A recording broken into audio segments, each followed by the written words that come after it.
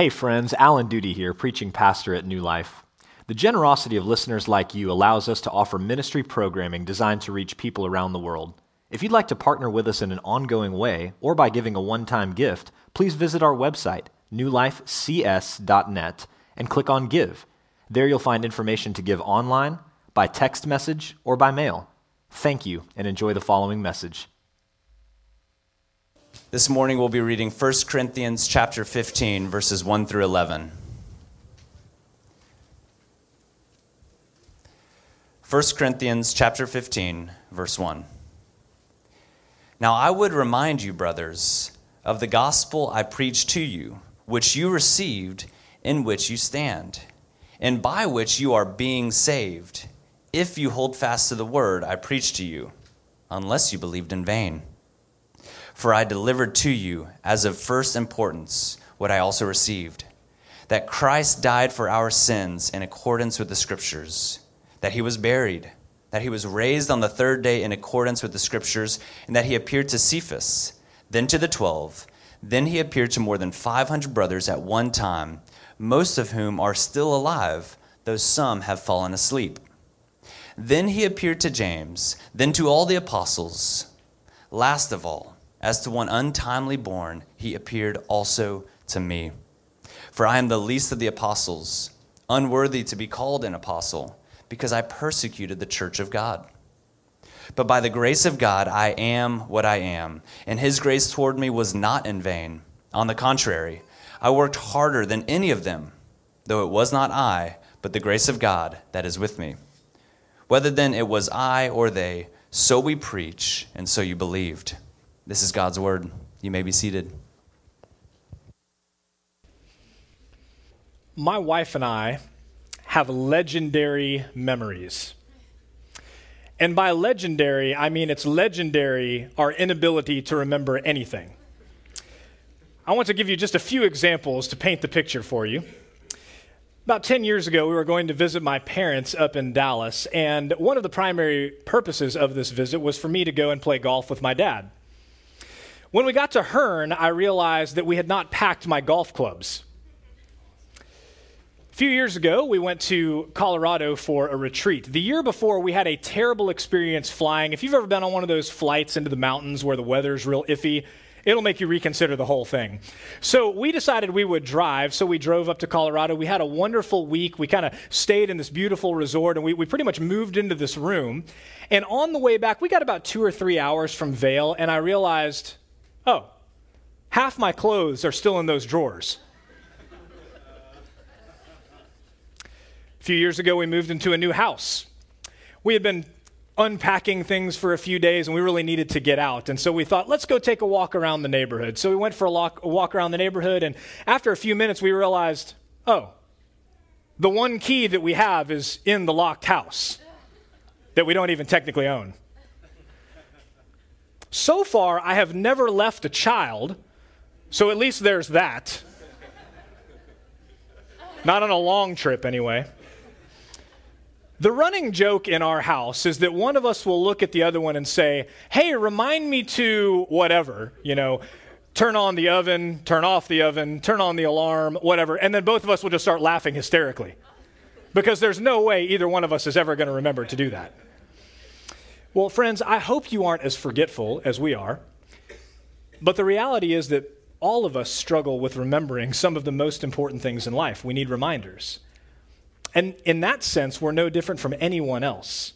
The Corinthians needed reminders. They needed a reminder about what the most important thing was, the gospel of Jesus Christ, and specifically his resurrection.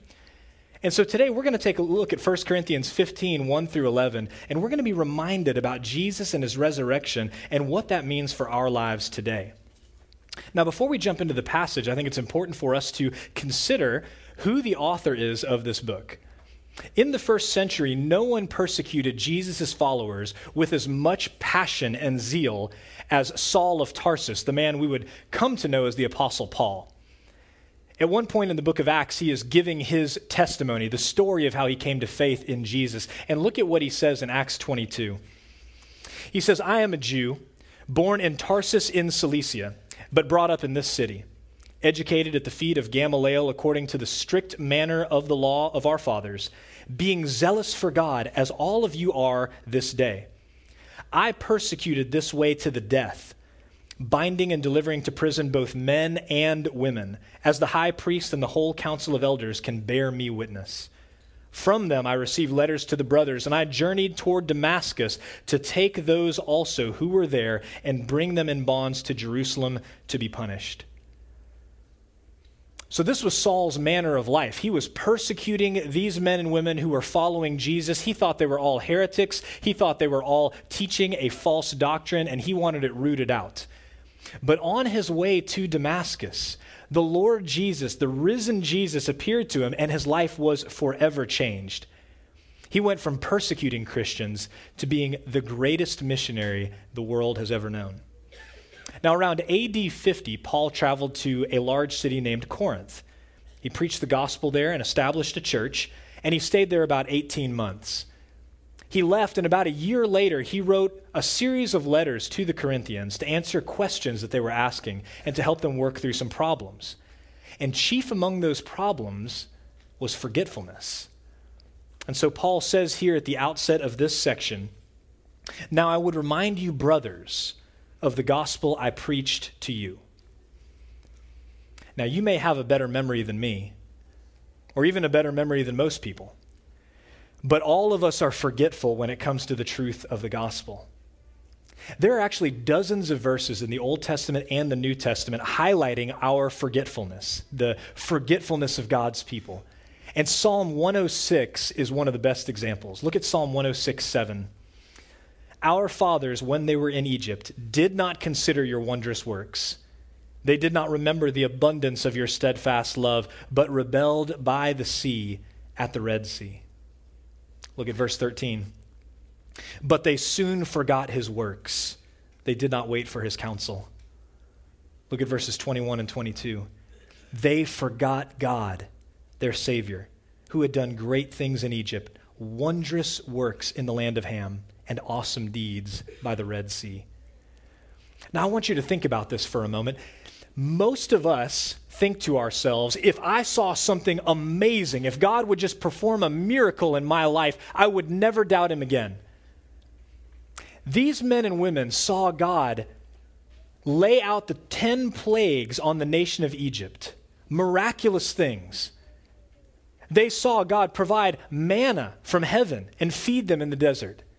Twice, God provided water from a rock. And they saw the Red Sea part in two, and the people passed through it as on dry land. And these same people then, these very same people, not long after that, completely forgot God, completely forgot his good works.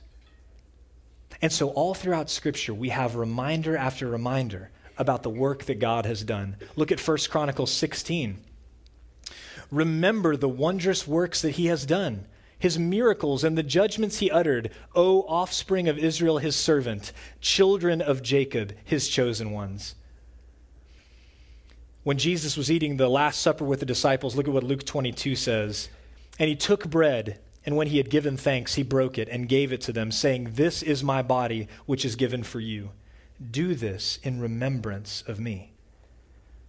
And many years later, at the very end of the Apostle Paul's life, he would write this to the Philippians: "Finally, my brothers, rejoice in the Lord. To write the same things to you is no trouble to me and is safe for you." You see, Paul and Peter, all of the rest of the New Testament authors wrote the same things again and again to remind the people of God of his wonderful works. And these are just a small sampling of all the verses showing how forgetful we are and how desperately we need reminders of the good work that God has done in Christ. And so Paul writes to remind the Corinthians of the gospel. Now, that's a word many of us have heard our entire lives. If you grew up in the church, you're familiar with the Gospels, Matthew, Mark, Luke, and John, and the message that they contain. Even if you did not grow up in the church, you've probably heard that word before. And so I want to take a minute thinking about what it means and pulling it apart. Well, first, friends, the word gospel means good news. That's what it means, good news. And both words are important to consider.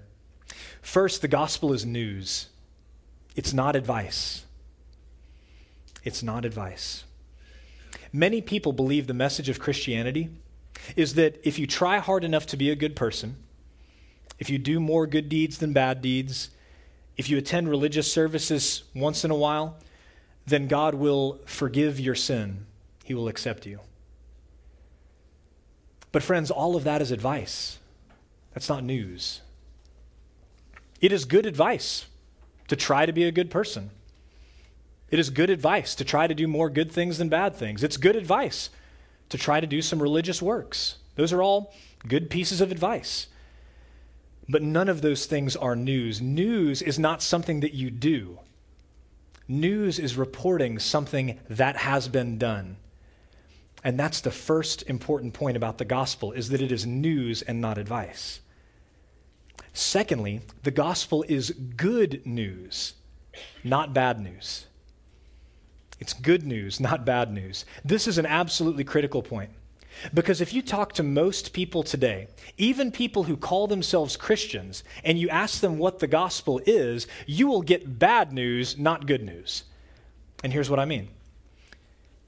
If the message of Christianity is try your hardest to be a good person, I've already done that. I've already tried hard. You've already tried hard. We're not setting out to be bad people. If the message of Christianity is try hard to be a good person, well, I've tried that, and the problem is I know lots of people who are better than me. More generous, less selfish, more compassionate. We all know the inner thoughts that we have. We all know the bitterness, the resentment that we're tempted toward, the lust, all of the things that go on inside of us. We've tried hard to be a good person, but we haven't been good enough, even by our own standards. If the message is do more good things than bad things, how do I ever know if I've ever done enough good things to make up for my bad things? And we're aware, even as people living in this world, that good things don't make up for bad things. If someone is arrested and taken to court for committing a crime, that man, that woman can promise the judge all day that they will do good deeds for what they have done. And don't get me wrong, it's a good thing to try to make amends. But if you consider when a crime is committed, especially if a crime is committed against you or me, there is no amount of good things that can make that bad thing go away. Nothing that anyone can ever do is going to erase what has been done. How much more would that be true with a holy and righteous God? We know that to be true even in our own world. And friends, if the message is do religious works, how do I ever know if I've done enough? How do I ever know that I've been sincere enough in my religious devotion to have my sins forgiven because of my religious works? You see, friends, many people completely misunderstand the very nature of the Christian message. It's news, it's not advice. And it's good news, not bad news. The news of what Jesus has done, not news about what we must do. The Corinthians had received the good news of Jesus Christ. They were standing firm in it. And as Paul says here in the second verse, they were being saved by it. As long as they continued to hold fast in faith, they would be saved by it. So now let's examine what the good news is. Join me in verse 3. For I delivered to you as of first importance what I also received, that Christ died for our sins in accordance with the Scriptures, that he was buried, that he was raised on the third day in accordance with the Scriptures. Now notice here that Paul says that the gospel is a message of first importance. It's not to say that other messages are not important. The Bible is all important. It's important to know what the Bible teaches about baptism. It is important to know what the Bible teaches about spiritual gifts. It's important to know what the Bible says about the second coming of Christ. Those things are all important. But there is one message of first importance, and that's the good news of Jesus. And so it's critical that we understand what that is. And now he moves to the content of the gospel. First, he says, Christ died for our sins in accordance with the Scriptures. See, many people look at Jesus' death and they see a failure. But far from being a failure, Jesus' death was a crucial component of God's perfect plan to save his people. Hundreds of years before Jesus died, there were many prophecies written, like Isaiah 53. Look at these words penned by Isaiah. Surely he has borne our griefs and carried our sorrows. Yet we esteemed him stricken, smitten by God and afflicted. But he was pierced for our transgressions. He was crushed for our iniquities. Upon him was the chastisement that brought us peace, and with his wounds we are healed. Now, friends, it is true that Jesus' death was an example of sacrificial love. It absolutely was an example of sacrificial love, but that is by no means the primary purpose of his death.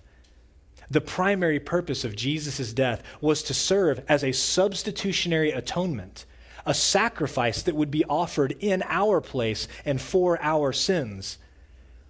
Now, many people today would think to themselves, I don't need anyone to die for me. I don't want anyone to die for me. But friends, the word is clear that apart from blood being shed, there is no forgiveness for sins. You see, the Bible teaches that because everyone has sinned, everyone must die. God is a holy and righteous God. He can't let any sin go unpunished. And so what the gospel tells us is that no sin will go unpunished. Either every single person will bear the weight of their own sin before God, or the perfect sacrifice, Jesus himself, will bear it in their place for them. That's the good news of the gospel. In the Old Testament sacrificial system, when animals were sacrificed, they were not earning forgiveness for God's people. Rather, like Hebrews 9 and 10 teach us, they were a reminder of sin every year. It was a reminder that we deserve to die and that we need to have blood shed if we expect to be forgiven. So when Jesus died on the cross, God was pouring out his wrath onto Jesus instead of us. When Jesus died on the cross, his blood was being poured out. Sin was paid for all those who trust in him. And so Paul says it's critical to understand the content of the gospel, and we must first understand that Jesus died for our sins in accordance with the scriptures. And then secondly, Paul says that Jesus was buried, that he was raised on the third day in accordance with the scriptures. Now again, many people today say, I can maybe believe that Jesus died for me, but I can't believe that he rose from the dead. Well, we have to understand that the wages of sin is death. And so if Jesus did not rise, he did not conquer death or its ultimate cause, sin. This is exactly what Paul goes on to argue in the rest of the chapter. Look on the screen behind me. He says, now if Christ is proclaimed as raised from the dead, how can some of you say that there is no resurrection of the dead? But if there is no resurrection of the dead, then not even Christ has been raised. And if Christ has not been raised, then our preaching is in vain, and your faith is in vain. We are even found to be misrepresenting God because we testified about God that he raised Christ, whom he did not raise, if it is true that the dead are not raised. For if the dead are not raised, not even Christ has been raised. And if Christ has not been raised, your faith is futile, and you are still in your sins. Then those who have fallen asleep in Christ have perished. If in Christ we have hope in this life only, we are of all people most to be pitied. And so, friends, Paul is logical and he's clear. You don't have to believe in the resurrection of Jesus. But if Jesus did not rise from the dead, it is not possible for our sins to be forgiven. Because only through his resurrection did he defeat sin and death. Only through his resurrection could he be the Savior that we needed. But thank God, Jesus did rise from the dead. And we know that in the same way that we know about every other historical event in history, because reliable eyewitnesses told us. Join me now in verse 5. He appeared to Cephas, then to the 12. Then he appeared to more than 500 brothers at one time, most of whom are still alive, though some have fallen asleep. Then he appeared to James, then to all the apostles. So in this section, Paul highlights these witnesses, sometimes an individual, sometimes a group, sometimes a large group of people. And first, he notes that Jesus appeared to Cephas. That's the name that Jesus gave to Peter. It means rock. He notes that he first appeared to Peter, and that's significant especially because of what happened prior to Jesus' arrest and crucifixion. Look on the screen in Matthew 26. Jesus said to him, "Truly I tell you, this very night, before the rooster crows, you will deny me 3 times." Peter said to him, "Even if I must die with you, I will not deny you." And all the disciples said the same. But as most of us know, Peter did deny, even knowing Jesus, 3 times. And after that rooster crowed, he went out and wept bitterly. But when Jesus rose from the dead, he appeared to Peter, and he restored him. He said, "Peter, I still love you. I forgive you. I accept you." And Peter is a reminder to all of us that no matter how badly we've sinned, no matter how often we've sinned, Jesus is still willing to receive every person who comes to him in repentant faith. Every single person. You have never sinned too greatly. You have never sinned too much. That is the consistent message of the Scripture. Next, Paul says that Jesus appeared to the 12 disciples. Now remember, it wasn't just Peter who said, "I'll never deny you. I'm willing to die with you." It was all of the disciples, and all of them ran away from their Lord and their friend. And even after Jesus appeared to them, not all of them believed.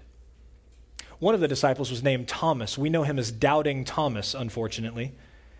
And I want to remind you about this scene in John chapter 20. Look on the screen. Now Thomas, one of the 12, called the twin, was not with them when Jesus came. So the other disciples told him, "We have seen the Lord." But he said to them, "Unless I see in his hands the mark of the nails, and place my finger into the mark of the nails, and place my hand into his side, I will never believe." Now I want you to consider this quote from the book I was talking about earlier, Raised. This is Jonathan Dodson and Brad Watson. Thomas critics will be quick to point out his stubborn insistence that he not only see, but also touch Christ. And not just his body, but his wounds as well. Obstinate skeptic. But aren't you glad there was someone there who valued proof? Someone who knew that the wounds couldn't be faked? I am. If you doubt the resurrection, you are in good company. Jesus understands your doubts, and he welcomes them. He didn't just appear to the 12, he also appeared to the Apostle James. Now, James was a unique individual because he was the half-brother of the Lord Jesus. And if you know anything about Jesus' family, it's not like they were promoting his ministry and that they believed that he was the Messiah the whole time. Far from it. Time and again, you find his family in the Gospels coming to him and saying, "You are crazy. What are you doing going around preaching and doing all of this healing? This needs to stop. You need to come home." James did not believe until Jesus, after his death and burial, appeared to him. And it wasn't just James. It was more than 500 men at once, Paul says, most of whom were still alive at the time that he penned the letter. You see, friends, Christianity is not what some people call blind faith. It is based on evidence, just like everything else that we believe. Now, you might examine the evidence for yourself and think, "I don't believe that Jesus rose from the dead." That's fine. But let's not pretend that there is no good evidence for the resurrection of Jesus. There is an abundance of evidence. And quite frankly, we believe things that have been reported in history that were reported by far less people and far less reliable witnesses than those who testified that Jesus had risen from the dead. These men had nothing to gain and everything to lose. Nearly every single one of them was killed for saying, I believe Jesus rose from the dead. They didn't become wealthy by doing this. They didn't become popular by doing this. Nearly every one of the disciples, most of these early believers were slaughtered, either by the Roman government or by the Jewish leadership for saying Jesus rose from the dead. There was nothing to gain, everything to lose. And yet they held fast to this testimony that he certainly was alive. Now, if you still have a hard time believing it, I don't blame you, because Saul of Tarsus still had a hard time believing it. Look at verse 8. Last of all, as to one untimely born, he appeared also to me. For I am the least of the apostles, unworthy to be called an apostle, because I persecuted the church of God. But by the grace of God, I am what I am, and his grace toward me was not in vain. On the contrary, I worked harder than any of them, though it was not I, but the grace of God that is with me. Whether then it was I or they, so we preach, and so you believed. Now remember, Saul was traveling to Damascus to bring these Christians back to Jerusalem for trial and most certainly death. But on the way, the risen Jesus appeared to this man and asked him, Saul, Saul, why are you persecuting me? So closely does Jesus identify with his people that when people persecute Christians, Jesus asks the question, why are you persecuting me?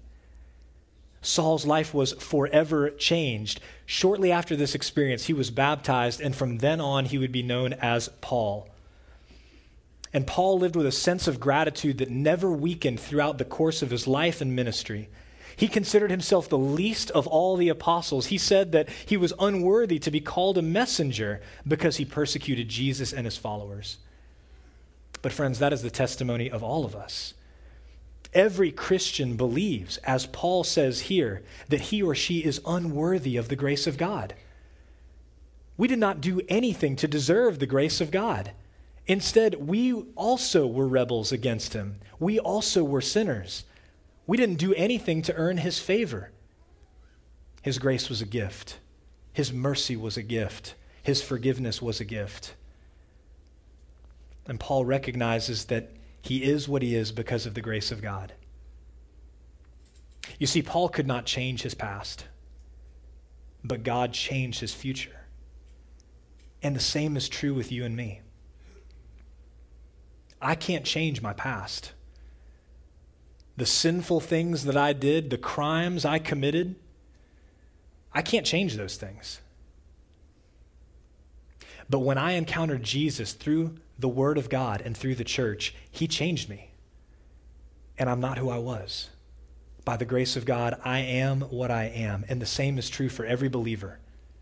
See, you may look back on your life and you may have been even worse than Paul in some ways. You may have been living for yourself. You may have been using others. You may have sinned. You may have committed crimes. You may have mocked God and just entirely lived for your own pleasure and glory. You may have even been worse than Paul. But understand that God is glorified when he takes the weak and foolish things of the world to proclaim the riches and the glory of his grace. That way, none of us can look at ourselves or point to another human being and say, wow, I'm a special person, or that person is special. Instead, we look at God and we say, how abundant is his grace? How great is his mercy to people like you and me? All of the glory goes to him. And God used Paul mightily. The great persecutor of Christians would go on to become the greatest missionary the world has ever known. He worked hard at telling other people the good news of Jesus, so hard that he's able to say he worked harder than all of the other apostles, men who also worked hard and gave their lives to tell others about Jesus. But that's what the gospel does. It transforms us, and we are turned into messengers who live to tell others of the good news of Jesus because we want to see their lives changed as our lives have been changed. No longer is the primary motivation our own glory, it is the glory of God. And so, friends, maybe on this Easter Sunday, you came in already as one who believed in Jesus.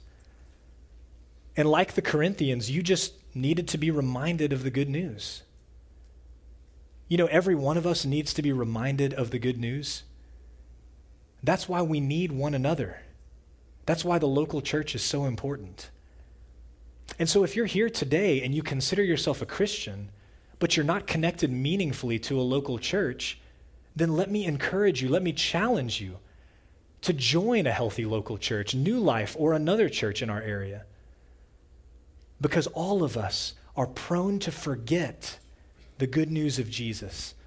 All of us in times of trial and circumstances that are beyond of our control, we're tempted to forget that he's alive, that he's all-powerful, that he's gracious and good.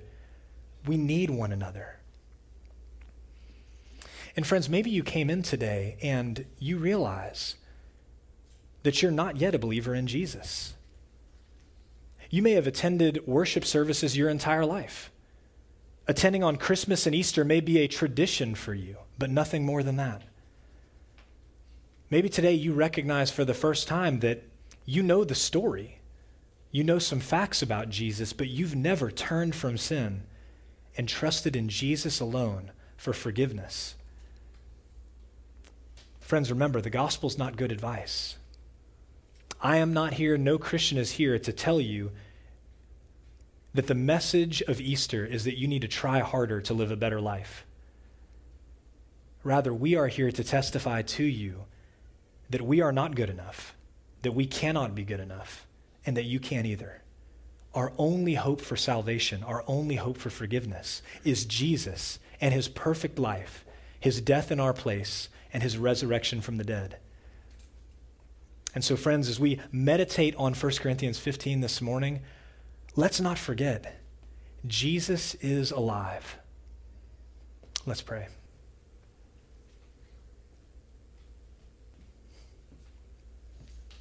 Father, of all the great struggles that we have in this life, forgetting the truth is one of our greatest. I think about how many times that I've gone through really hard trials, difficult financial trials, health trials, trials with my family, friends, people I care a lot about. And in many of those instances, I haven't lived as though Jesus was alive. As though if he had the power to conquer sin and death, what can he not conquer in my life? What is he insufficient for? And I know that I'm not alone in that. I know that most of us, if not all of us, struggle to remember the fundamental truths. And so, God, we come before you this morning as forgetful people who need a fresh reminder that Jesus is alive. God, I pray this morning for every Christian who's here. I pray that we would set our hearts and our minds, all of our hope, on the resurrection of Jesus. As Paul says, if he didn't rise from the dead, then what are we doing all of this for? We're still in our sin. So let's eat and drink because tomorrow we die. But thank God, Jesus is alive. And Lord, I pray for those who came in this morning, maybe not even knowing where they were at. But through the word, you've spoken to them and they see that they need a Savior, that they can't save themselves.